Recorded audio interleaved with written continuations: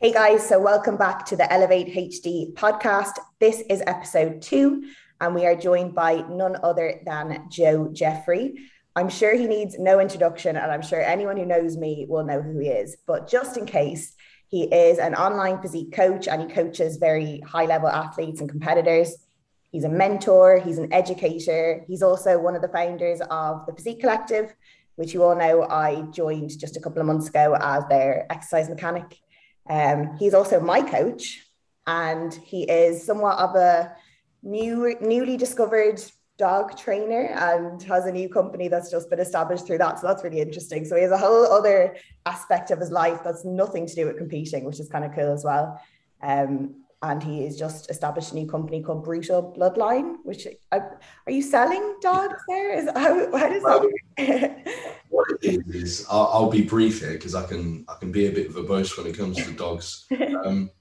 Me and my wife Jasmine, for anybody that doesn't follow me, we've been into dog training, dog sport training, working dogs and stuff for quite a while. It's like what we do outside of bodybuilding. And I've been involved in IGP or IPO, the dog sport, also more so than Jazz with my own sports dog.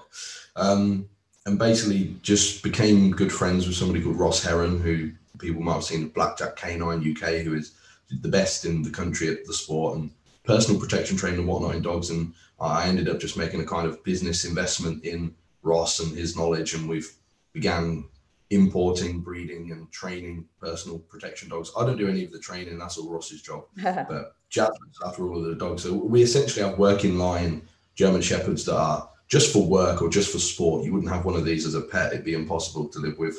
And then we have the like home guardian dogs, personal protection dogs that are Cane Corsos that are imported or bred from bloodlines from Romania.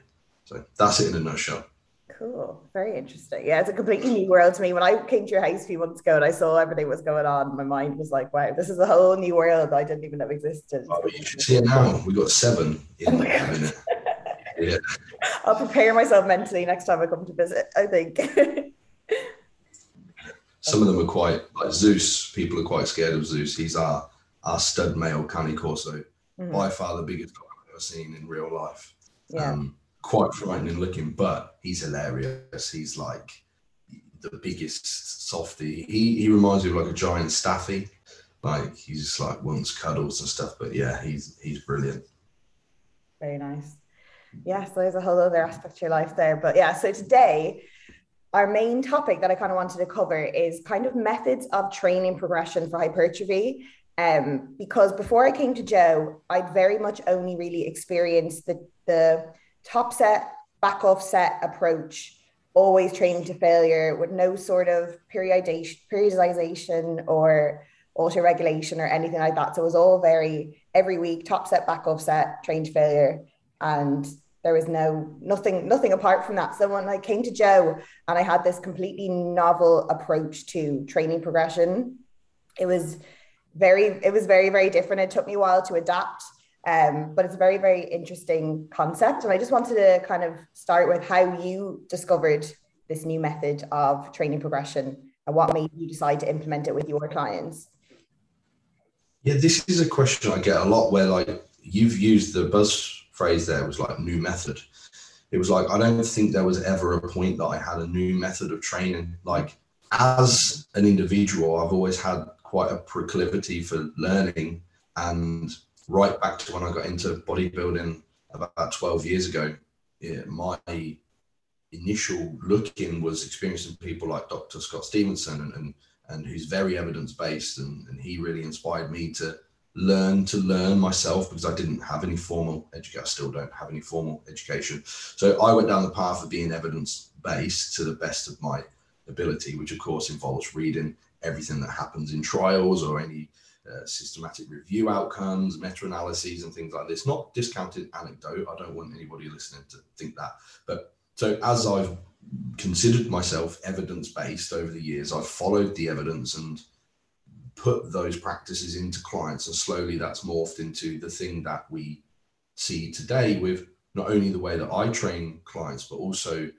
my experience tends to be anybody that follows the evidence and also works with higher level individuals ends up with this kind of programming structure. For example, I had a question on Physique Collective yesterday. It was like, what have you learned? Like speaking with Mike and Jared, you know, in the last year, I've become good friends with Mike and Jared, and they're known as kind of the figureheads of this style of training. No, sorry, the question was what's changed?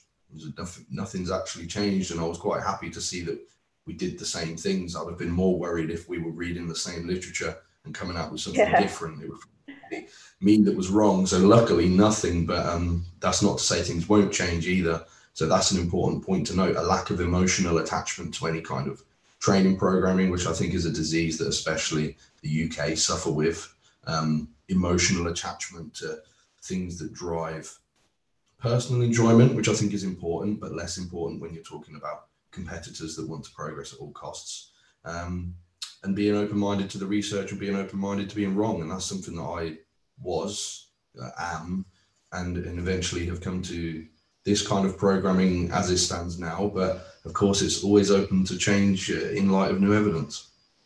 Yeah, and I think I'm lucky because I've come from a scientific background. We've always been taught to think like that, to be open-minded, to be open to change, and to never be like dogmatic in your views or opinions, because that's a bad scientist. If you just have one way, you're set in your ways and you don't let any new data or current research kind of change your views.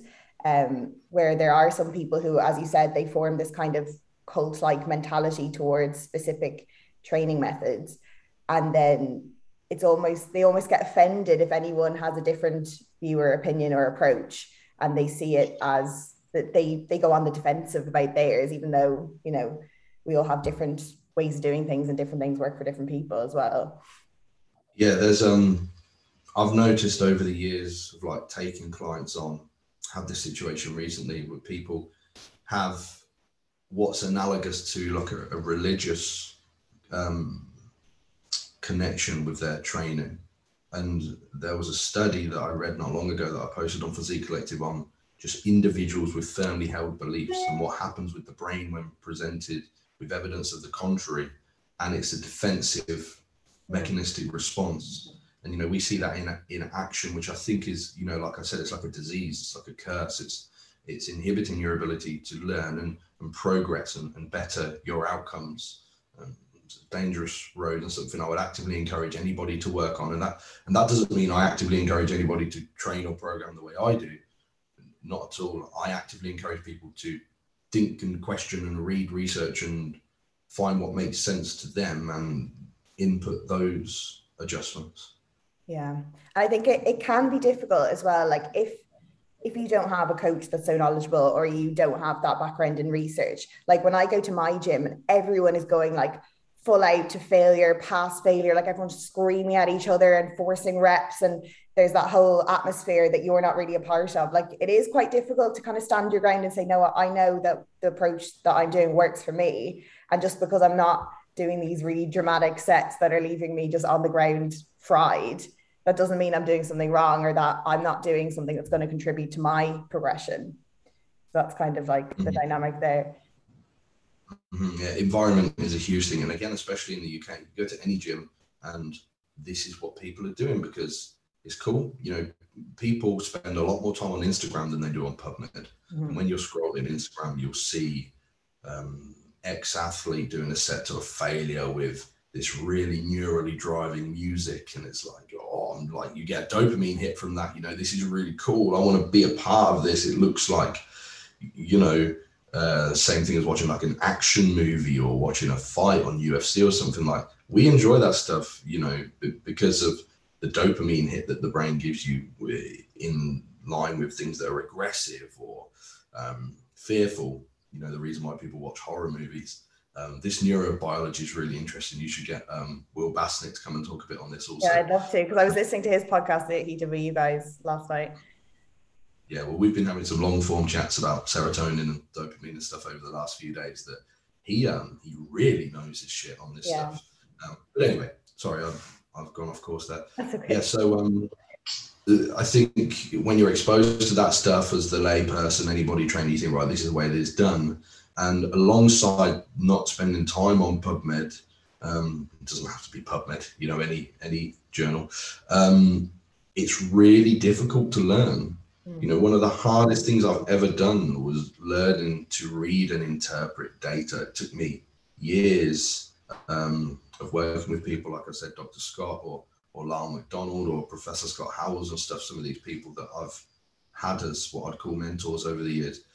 Just the process of learning to learn was so hard. And I think that's something university certainly gives you. I didn't get the opportunity. I had the opportunity to go to uni. I just chose not to because of money. If you are one of those individuals, I understand, but I would encourage you to at least try. Yeah. I think, but even in my university days, it gets very appealing to just read the abstract of papers because we were reading so many. It's easy to just, I'll just read the abstract, it'll give me an overview. But you have to realize that a lot of these people that do this research have other motives, they have sponsors, they have all this kind of stuff that's going to affect how they interpret the result. So you need to go through the paper yourself and kind of come to your own conclusion, because sometimes their perception of their result is skewed by influences externally, like sponsors and people who have paid the money and the result they want, because they want, like, to get published, they want a positive result, because it's very hard to get a negative result published in a paper or in a journal. So there's all these things. And then also learning how to spot limiting factors, like what was the population, what was the sample size, how did they carry out the research, did it make sense, all these kind of things that if you're not trained or if you haven't spent that time like you have learning how to read it, it's very difficult to decipher what's going on. Yeah, well, this happened fairly recently, didn't it? I think the research was called like Bauer or something. There was a lot of research redacted that was very like low volume positive, and I mean it had been referenced by many people over the years in terms of like hypertrophy outcomes of lower training volumes being more positive, you could say, like leaning towards being the greater outcome. And it was redacted due to so many errors in statistical analysis and logging of the results and things like this. It seemed actually like the only good evidence that the low volume crowd had was taken away from them actually at that point. Which is a good point actually of reading the breadth of the research, not finding anyone. Like, I guarantee you could find one paper somewhere that says what you're trying to say. Yeah. And you go, there we go, there's the evidence. Like, you need to read the whole span and learn to read statistical analysis as well. Like, anybody that's read the basin research on testosterone, for example, you can read the abstract and it will say 600 milligrams of testosterone added X amount of lean body mass to these subjects. But then when you look at the plot, the variability is almost so ridiculous that you wouldn't be able to draw a statistical average. So, understanding things like that is important when reading research, And just not falling victim to confirmation bias, like you said, like looking for one paper, like cherry picking data and say, oh, that suits me, Grant, I believe it now, that's fine. And not kind of broadening your view of all of the research and interpreting it as a whole, which is definitely an issue. So when it comes to kind of programming for this kind of novel way, novel for me and for a lot of people, but this kind of different approach to training progression. When you're setting a client up, like, how do you decide initially how many kind of sets or what kind of reps and reserve you're going to give them? And then from there, how do you kind of auto-regulate that to see, what's working for them, what needs a bit more, what needs a bit less?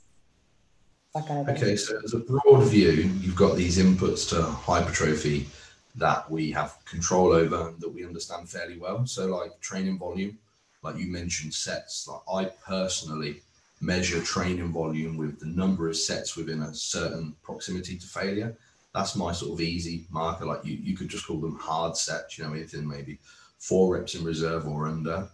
Some people track volume like total tonnage. I think there's too many problems with that tracking over the long term. So with my definition of volume, we know the research is pretty clear that there's a logarithmic relationship between volume and hypertrophy. So essentially what we're saying there's a dose response curve that's in the shape of an inverted U. So doing more volume leads to more hypertrophy until you get to this point, and then doing more starts to lead to maladaptation, where essentially the demand is greater than the adaptation, and you will move into overreaching and then eventually overtraining. So it's not just about doing more volume. You want to be, somewhere on that positive curve. And there is a price to pay as you trend up closer towards the top in terms of fatigue. Similarly with intensity, we know that the closer proximity to failure you get, the more high threshold motor units will be recruited, which is absolutely associated with greater hypertrophy. If you took a single set to failure versus a single set with 4 reps in reserve, the set to failure will lead to more hypertrophy, absolutely. However, again, we have to be aware of this dose-dependent response curve that's an inverted U, where if you're taking your sets to failure, the amount of volume that you can perform, which we've already identified, has the dose response relationship positively with hypertrophy, will come down. So there's a careful balance between the two. And I think the smartest thing to do is to stay somewhere on the side of what we know is minimally effective. So what's been documented in research to drive fairly robust hypertrophy, but is clearly not towards the upper echelons of this marker. So you could say, so basically what I'm saying there is there's a stimulus threshold.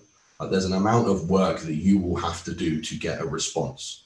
The complicated part of this is that's not only biologically individual, which essentially means that place is different for everybody. It's also different between muscle bellies per genetic structure. So these are all things, unfortunately, that you will have to learn over time. And one of the problems with the higher intensity, lower volume crowd is there's very little autoregulation or specialization there. It's like push-pull legs. Okay, we've automatically got 2/3 of the volume going through the upper body there. What if your tolerable or recoverable volumes for the upper body are so much less than the lower body, or vice versa? You might be okay. There has to be a discovery period for you as a genetically unique individual as you go. And there's some biomarkers that I like to use with fairly high accuracy to measure this. So when I say setting up an initial point, I would say, the low end of effective volume is going to be about 8 hard sets per body part per week, 8 to 12, depending on the individual. You may set higher with 3 to 4 reps in reserve. And so if you want to begin training this way, it's worth putting in the work in that discovery period rather than going all in. And you can make this mesocycle. For anybody that doesn't know, mesocycle just means training block, block of training. And I tend to refer to a training block as an accumulation phase, because we are trying to get closer to the top line of what's tolerable. You could just start really on the low end. You could say, right, for everything, I'm going to do 8 sets per body part per week, spread over a 2 to 3 time per week frequency, because, another thing that's fairly well documented is that kind of frequency is associated with greater performance outcomes over the course of the week. I know when volume is matched, it's about the same, but you won't be matching volume as volume gets higher. It'd be impossible to keep that kind of performance up. So, maybe we could structure this into just like 4 days a week, upper, lower. You can do 4 sets per muscle, belly, or group per session with like 4 reps in reserve. And then just assess what happens, like assess your metabolite accumulation. How was your pump in the session? If you didn't really get that pump, then you probably could have done some more. If you've got an incredible pump, then it's likely that you've got a pretty robust hypertrophy response there. If you got really pumped and then it dropped off, and you're probably going too far. Soreness is one I like to use as a metric of muscle damage, which we know has all kinds of does it correlate with hypertrophy or not? I don't think that's the point. The point is to check the kind of response to the training input. If you get a little bit of soreness, but you're recovered on time, you could probably do a bit more. If you didn't get any soreness, you could definitely do maybe quite a bit more. And if you've got overlapping soreness, then you're likely at the top end of what your adaptive volumes are for that body part. And I would auto-regulate it in that way. And it's going to differ for every body part. You may find that your chest is absolutely whacked with the 8 sets body part per week, but quads, it was easy work. Then maybe next week you want to do 12 sets of quads, add 2 sets per workout there. So now you're doing 6 and 6 instead of 4 and 4. And chest you can leave the same. Over time, running through these mesocycles, you will discover where your low end recoverable volumes and your high end adaptive and recoverable volumes are. And you can construct a piece of training that is perfect for you as a genetically unique individual. And that's the key. Most of my clients want to progress maximally. How can you do that without testing these into individual responses? Just kind of throw in a training program at them. You can't. And this is where coaching becomes quite time laborious. I've got a lot less clients. I only coach 60 people. But if I'm going through a spreadsheet with all this historical data on tolerable volumes and stuff, most check-ins take me, half an hour, 45 minutes to do. A lot of coaches will just ping the voice note and it'll be about 30 seconds. But if you want to progress maximally, it's worth that. And it's really not that complicated when you action it. Yeah. I think as well, this is kind of an aside, but in terms of client retention and client buy-in, to see the coach putting in so much effort into personalizing and individualizing the plan is very appealing. Like when I see how much work you put into my plan and how we tweak it every week, we auto-regulate based on my biofeedback, that makes me want to keep going. I want to progress, and it makes me trust you a lot more than if someone just had the same plan week in, week out with no tweaks or adjustments to suit me,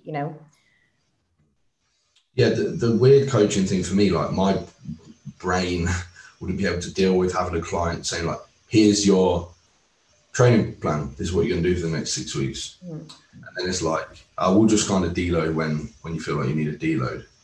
It's like you're leaving things up to like chance. And there's no room for that in competitive.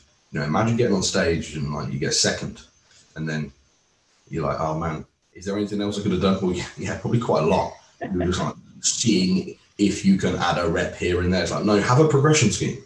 Yeah. Have a set of simulations, like work towards functional overreaching. Monitor all of these things. It's not difficult to think, am I sore today? How's my pump in this session? It's easy biofeedback, but invaluable. So training phases for me are never static, with any client. It's not like, here's your block for the next 6 weeks. It's like, here's what we're doing this week. Next week's check-in, we assess and decide what's going to happen for the next week. Yeah. And I just find that like when my variables of progression were just reps and load, you do leave a lot to chance, because especially towards like the tail end of my dieting phase last year, like nothing was moving. I couldn't increase reps. I couldn't increase weight. So every week I was going in and just this like stalling on everything. It was all the same. Whereas if I had that ability to add an extra set or to increase my intensity or to find some other way to progress, maybe I wouldn't have stalled so much. Because for someone that's so like people that are quite advanced in their training might not be adding load every single week. It might not be realistic for a lot of movements because we've been training for so long. We've lost, the newbie gains have been and gone, and kind of adaptations are quite slow at this point, especially for like natural people. So you kind of need those other variables to utilize when you can't progress in the traditional way that people have been doing. I think you make a great point with the limitations of just rep and load progression. Ultimately, my question would be why, especially when you consider how injurious that is at a high level. If you look at some of my clients, Joe Ballinger, Nath Heckles, these guys are ridiculously strong.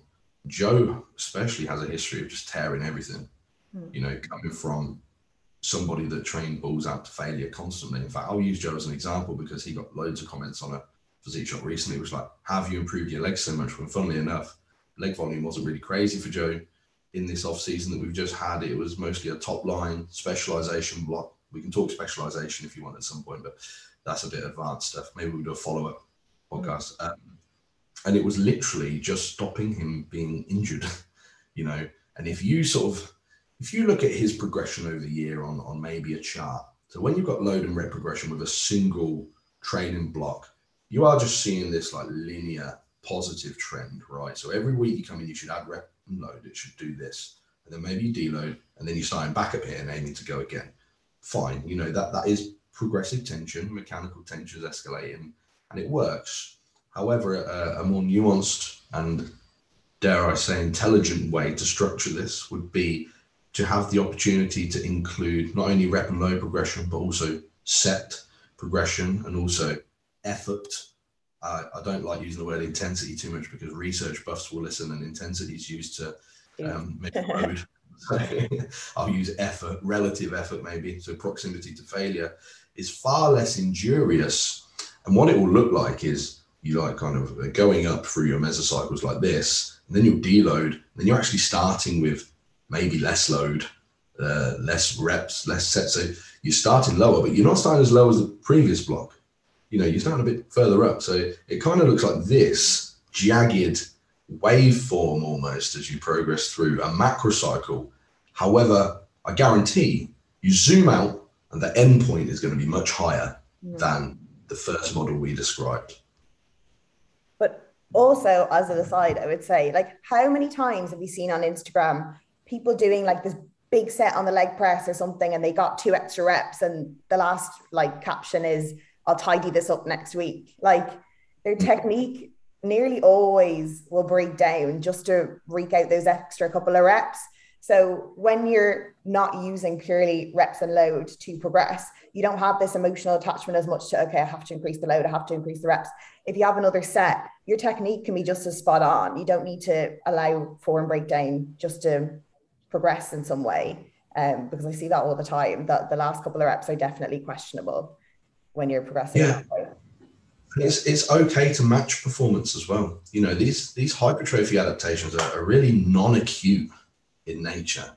You know, if you don't progress for 2 weeks and then take an extra rep, you know, for most advanced trainees, you're still probably close to maximizing like protein accretion, adaptations from training. You know, these adaptations take a long time.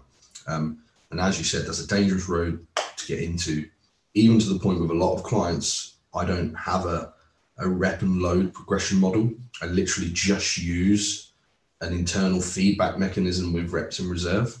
So maybe we'll say, like, just perform 3 sets on this seated hand curl to 3 reps in reserve. And then maybe next week we're going to do 4 at 2 reps in reserve, just by virtue of reducing the reps in reserve. We take progression anyway, without having a specific, right, I need to get this extra rep, you know.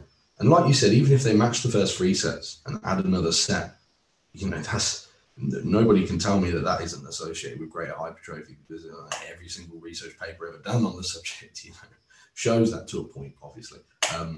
So yeah, you're absolutely right. And something that we haven't even touched on is the exercise selection part of this, and the proprioception and the execution is extremely, extremely important as a factor. So your overall, the greater exercise selection that you have, the greater, I don't mean that as in more, the better exercise selection that you have conducive to hypertrophy outcomes. You know, Holly knows more about this than me, but in terms of things like stability or offering congruent profiles, things like this, all of this leads back into fatigue for me, and how the hypertrophy adaptation really takes place within the central nervous system and the autonomic nervous system specifically. All of these things are fatigue drivers. You know, lack of stability on a movement, taking things to brutal all-out failure. A lot of working with advanced clients involves monitoring and tracking fatigue carefully, accumulating it carefully, and then dissipating it heavily. And if you can control that, you'll be on to a winner. And that even goes as nuanced as, you know, if I see a client getting ridiculously hyped up for a set, I mentioned Joe again because I told him off for it. It was like using ammonia salts and you know, like, I'm like, bro, there's no need. You know, there's a time and a place for things like that, and you know, maybe save that for the final week of the meso. But you know, we're only training to like 2 reps in reserve here. I want you to do it like you do anything, and then immediately switch into just relaxed. You know, because hypertrophy adaptations do not take place when you're in a hugely sympathetically driven state, you know. What I always think as well is that I feel hypertrophy needs to be so focused, where I think things like hyping yourself up for a set or doing exercises with a lot of instability or really inefficient, you know, paths and stuff like that, it's all like leaky energy. So all this energy you've generated that you want to literally direct into force generation through the target muscle and contracting that, you're kind of letting it leak out into all these other areas. So you're kind of being quite inefficient in terms of where you want to direct your stimulus and your focus. That's kind of the way I think about it usually. Absolutely. Even like post workout, I've had conversations with clients where like, takes me ages to like wind down, and you know, I can't eat my meal and stuff. Like, I want clients leaving the gym like, okay, cool, I'm good now. I can sit down, relax, eat my meal. I feel good after training. We can immediately get into that, you know, to use a bit of a bro term, growth state. You know, maximum parasympathetic tone expression. That's when we know very clearly that hypertrophy occurs there. Which is another big argument against training to these brutal all-out failure points year round, and then having to progress on top of that. So you have to do even more, like give yourself even more neural drive the next week. And you know, what's also odd is these individuals seem to never deload. And for me, that just screams chronic undertraining, if anything, or just lying to themselves about being functionally overreached. But if they're truly going in and doing another rep or putting a little bit of load on the bar and keeping execution solid, how do you not ever deload? You're probably chronically undertraining. Like, it is my goal to get a client to need to deload, you know, every 3 to 6 weeks. You know, ideally, we want to take advantage of some functional overreaching and get some super compensatory hypertrophy at that point. Never deloading is not, I mean, that's a sign that your training program is like set up pretty poorly. Yeah. Yeah, because I remember you saying that to me years ago when I was with you, and you were like, I was like, yeah, I never deload. And you were like, do you not? That's not a good thing. But yeah, I think it's a combination of probably undertraining, probably a bit of pride, probably like a mixture of all these things where, you know, only the weak will deload and I don't need to deload because I'm hardcore, and all these kind of like identity associations they have with training probably holds them back from that as well. And that stuff's all cool, you know, like being the bodybuilder type and doing this kind of training and, you know, being hardcore or whatever, you know, that's cool. But what's really cool is actually progressing and winning your shows and not like ruining your life experience in the process. Yeah. You know, I think like, especially like, I feel like I had a lot to prove last year with my competitive clients. I don't know how, because I've been programming like this for a while, but I think now that I've got more high profile clients, I've got a lot of that's not how it's done kind of thing. And then, you know, we didn't get a single poor result. In fact, pretty much every show I went to, my clients won their class, etc. So I think we've done that now. You know, so luckily I feel like I'm in a position to say, look, this isn't just, because one thing I've heard, you'll have heard this, like, that's great for natural bodybuilders. It's like, says the individual that has no understanding of how PEDs work. Believe me, that's the words of somebody that hasn't researched PEDs very well. And it's certainly not the case. You know, I would encourage anybody listening to this to be open-minded to that. And that's another thing worth mentioning, actually. If you are a PED user listening to this, what does that change? Very little. Just assume that your tolerable volumes and recoverable volumes will be a bit higher. That's it, really. Yeah. In terms of like your structure and your actual kind of makeup is going to be the same, but you just have these enhancements that are going to, you know, improve recovery and improve hypertrophy, just accelerate things really. But then the kind of foundations are still the same. Yeah, your rate, it's just your rates of protein accretion will be higher. So, you know, you may find you can train with a high frequency. You will likely find that you have to do a bit more to get sore, or you will be more pumped because your metabolite accumulation is greater, things like this. So everything's obviously in your favor, but the exact same rules apply. Like these are the mechanisms that lead to skeletal muscle hypertrophy. You know, that's that.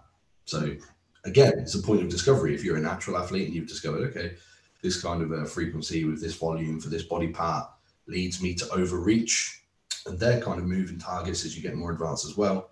Is like on your first cycle, quote unquote, just expect that to be a bit higher. Yeah. And then in terms of, as you said, your goal for each mesocycle is to work up to a point of overreaching. When you say super compensation, like what do you mean by that? Like what are we trying to achieve by overreaching, not overtraining, because there is a difference?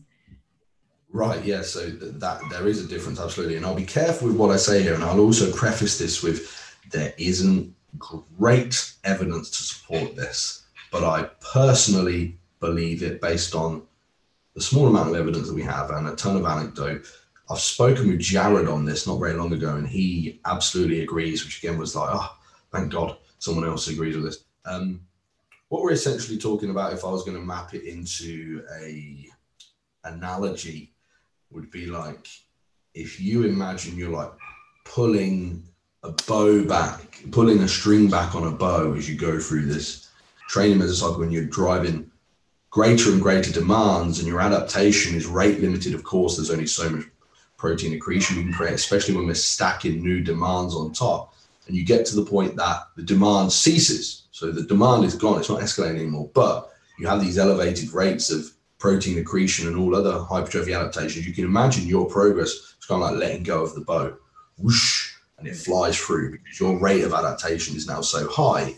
You've just kind of crossed where that functional overreaching marker would be, because that's where it begins to become unproductive. I think getting there is good. I think spending time there is a waste of time. But you can imagine it like that, essentially. That's a very easy analogy to use, and something that I've seen time and time again with clients is when they do functionally overreach and deload, you get this whoosh up in adaptation. We deload for that period of time, as long as that takes 7 to 10 days for most people. Yeah, another one is like, yeah, when I need to deload, I take like 3 or 4 days off. What? No, that's not a deload. You know, we need a full microcycle at least, really. Anyway, so the point of functional overreaching would be, if you're trying to map where it is, would essentially be where the level of demand is greater than your capability of adaptation. And that sounds a bit complicated. So let's say an easy way to track this would be you're adding a set to chest every single week, and that's going well, got a good pump. You get to the point the soreness starts to kind of overlap and performance is hard to hold on to. You're probably quite close to that functional overreaching. And maybe the next week, both of your chest sessions, you actually cannot progress. You not only can't progress, but you regress. So now quite clearly what you did in the session previously, the demand was so large that you haven't adapted yet by the time you've revisited the next time that you're training chest. That would be functional overreaching. Now, if you continue along this line, continue to add volume, continue to regress, you would eventually move into overtraining. Overtraining is a medical term. Bodybuilders barely ever get there, and it's a real thing.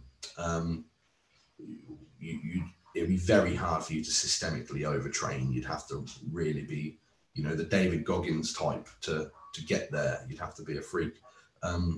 But functional overreaching is desirable. Something I've sort of had experience with clients is like being really upset when they check in and be like, I regressed on, this week and this. I'm like, well, it's the final week of your mesocycle. That's awesome. Cool. That's what we're actually looking for. Like, don't be annoyed about it. I've even got clients that I've been coaching for years that still get annoyed by it. I think that's the bodybuilder growth-minded thing. Is like they'd be pissed off that they haven't progressed every single session. I'm like, it's literally the goal. And then when we go through the deload, it's always, yeah, this is awesome, man. Like, now I understand. Yeah. So that's essentially what I'm looking for there. Yeah, I think it's when you've been told for so long that you have to live by the logbook and you need to make sure the numbers are going up every week, that when you're not, you kind of like subconsciously think it's a failure, and you kind of need to program yourself out of that, because that's not a correlation. It's not, one doesn't equal the other necessarily. Yeah. And to give some framework on like how close to failure do I take it with clients?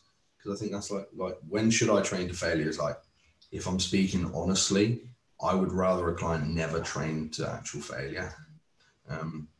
I think there's a pretty steep inverted U between 4 and 1 reps in reserve, especially for my bigger, stronger clients. Taking a set to actual failure, and I mean actual failure, on a machine that has a congruent profile, where their execution's perfect, where they're not introducing inertia or breaking down execution, or just what you'll often see is people that say, I take all my sets to failure and the last rep still moves relatively quickly. I mean, actual failure, neurally, because of the size and the strength of the individual as compared to their nervous system just kind of being the same as it was when they were, 18 or whatever, it is not worth the trade-off. I would much rather have extra volume for that. So between 3 and 1 reps in reserve is where most of my clients will train. In fact, a new review from James Krieger came out this week, didn't it, on something looking at this, changes in muscle size between individuals taking it to failure and 2 reps in reserve, even with max volume. And the 2 reps in reserve group had improved outcomes, not on a hugely statistically significant marker, but we're talking about max volume. Are you telling me that those individuals couldn't have done more volume though? Even at the same volume, they improved marginally. And if I said to you, you could get the same, if not greater results training 2 reps in reserve as compared to 0 for the same number of sets, who wouldn't want to train 2 reps in reserve? You don't have to kill yourself unless you just really enjoy training to failure, which I get. I absolutely get. And I've got some clients that emotionally need to have that in there, and that's fine. Maybe we'll include that in the final week, but understand there's a trade-off with volume there.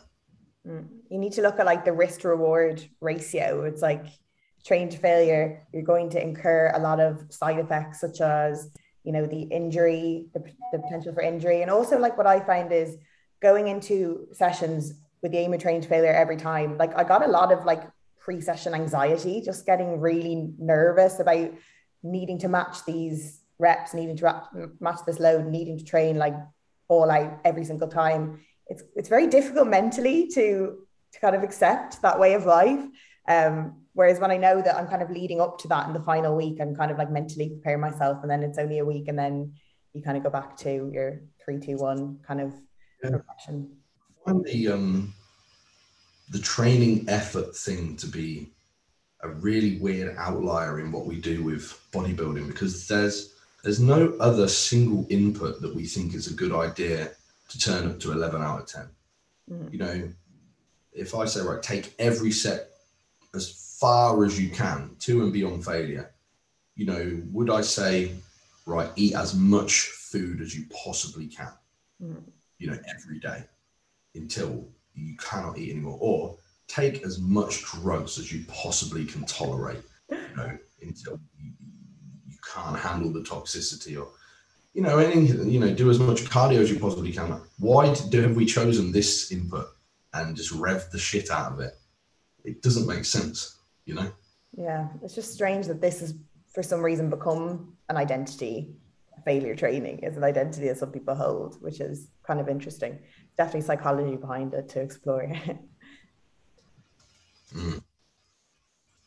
Yeah, sweet. So this has been really cool to be able to talk training, because usually people ask me on to talk PEDs, which I think it's like, the weird thing is, like, I definitely have built a name talking about drugs when that was never like my research area of like folk. Well, it was, but everything was. I'm obsessed with physique development. It was never just like, right, I just love the PED stuff, but that seemed to be the most lacking place of understanding. So yeah, this has been awesome to talk training. Because, well, physique development is so multifaceted. Like if you just rely on the PEDs alone, you're kind of missing out on all these other variables that you can optimize and maximize. And just because, like, when I approached you and I'd never kind of tried this new way, and obviously like I've made a lot of progression since I started with you, so it's definitely something that I think other people should look into, explore, just kind of be open-minded and not be so dogmatic and obsessed with this training to failure, low volume approach just because people on Instagram do it and it looks good on your feed. Like, I know it's much more exciting to see someone train to all out failure on a squat or a deadlift than watch me do like a chest supported lat pull down with 3 reps in reserve. Like, it's definitely not as exciting. But sometimes you have to think, okay, but what is my goal here? Like, is my goal to get likes on Instagram, or is my goal to get the best physique I can? Like, for me, I know what my answer is. So Exactly. No, that's exactly right. And, I think we need to have an internal look sometimes and question what we're doing for our future outcomes rather than getting the likes today. 90% of my clients are competitors. What really matters is what we bring to stage, And also, like, what we haven't even touched on is like our longevity in the sport, our joint integrity, our overall kind of structural, like maintenance of our structure and health and stuff like that. And the fact that a lot of us want to be training for as long as possible. So if you train all out every single time with no respect for your own body and structure, like you're not going to be in this game for very long. And yes, I know the excuse for everything is, oh, but Ronnie Coleman did it, blah, blah, blah. But like, look how they ended up. Like I want to be training forever. I want to be a really like jacked granny. So I want to make sure I look after my structure. We love it. We love this stuff. I've got so many clients that have come from that kind of training approach that are broken. You know, like Joe's one of them. I keep mentioning Joe. It's only because people know who he is. There's loads. In fact, I saw one of the kind of higher ups of this kind of approach to training post on Instagram the other day, like got another injury. It was like a back thing. But then X person reminded me how many times I've been injured this year and I can get over this one like the others. So it's all good. And I'm thinking, man, you're looking at that a pretty bizarre way. It's like, reminded you how many times you've been injured this year. You, instead of going, yeah, that's right, I'll get over this one, you probably should go, yeah, why have I been injured so many times this year? You know, that's not right. You know, maybe I shouldn't be injured so many times in a single year. Something will have to change. So, yeah, like when you see injury as an inevitability, like there's something up there, like something needs to be addressed and troubleshooted. Yeah, and that's not to say that there's no injurious risk of training like this. There's an injurious risk of everything, but it's far reduced with using progression markers that are less injurious, you know? Yeah, no, I agree. Yeah, so that was a very good overview of kind of alternative methods of training progression for hypertrophy. So I appreciate that. Is there anything you want to add or anything that we haven't covered? No, I would just encourage anybody listening that likes the sound of things that we've spoken about on here to check out the Physique Collective app or at Physique Collective on Instagram. We got loads of stuff on this, loads of new stuff coming. We're just going through a big remap of the website and that app and stuff like this. And, you know, you can see all of Holly's great work on there. The Ask Holly Anything thread that's absolutely awesome. I think it's nearly busier than mine now. Yeah, we both have like Q&A threads where you can ask Holly anything or ask Joe anything. I think our threads are probably the busiest, where you can just drop in any questions. Mine are usually training related. Joe's are kind of everything. we are the best on there, so we are the best. Expect us to be the busiest, you know. So yeah, we'll just encourage all you guys to go and check that out. Yeah, absolutely. And if you want to find Joe himself, he's Joe_Physique Collective on Instagram. And as you know, I am at Holly Davidge.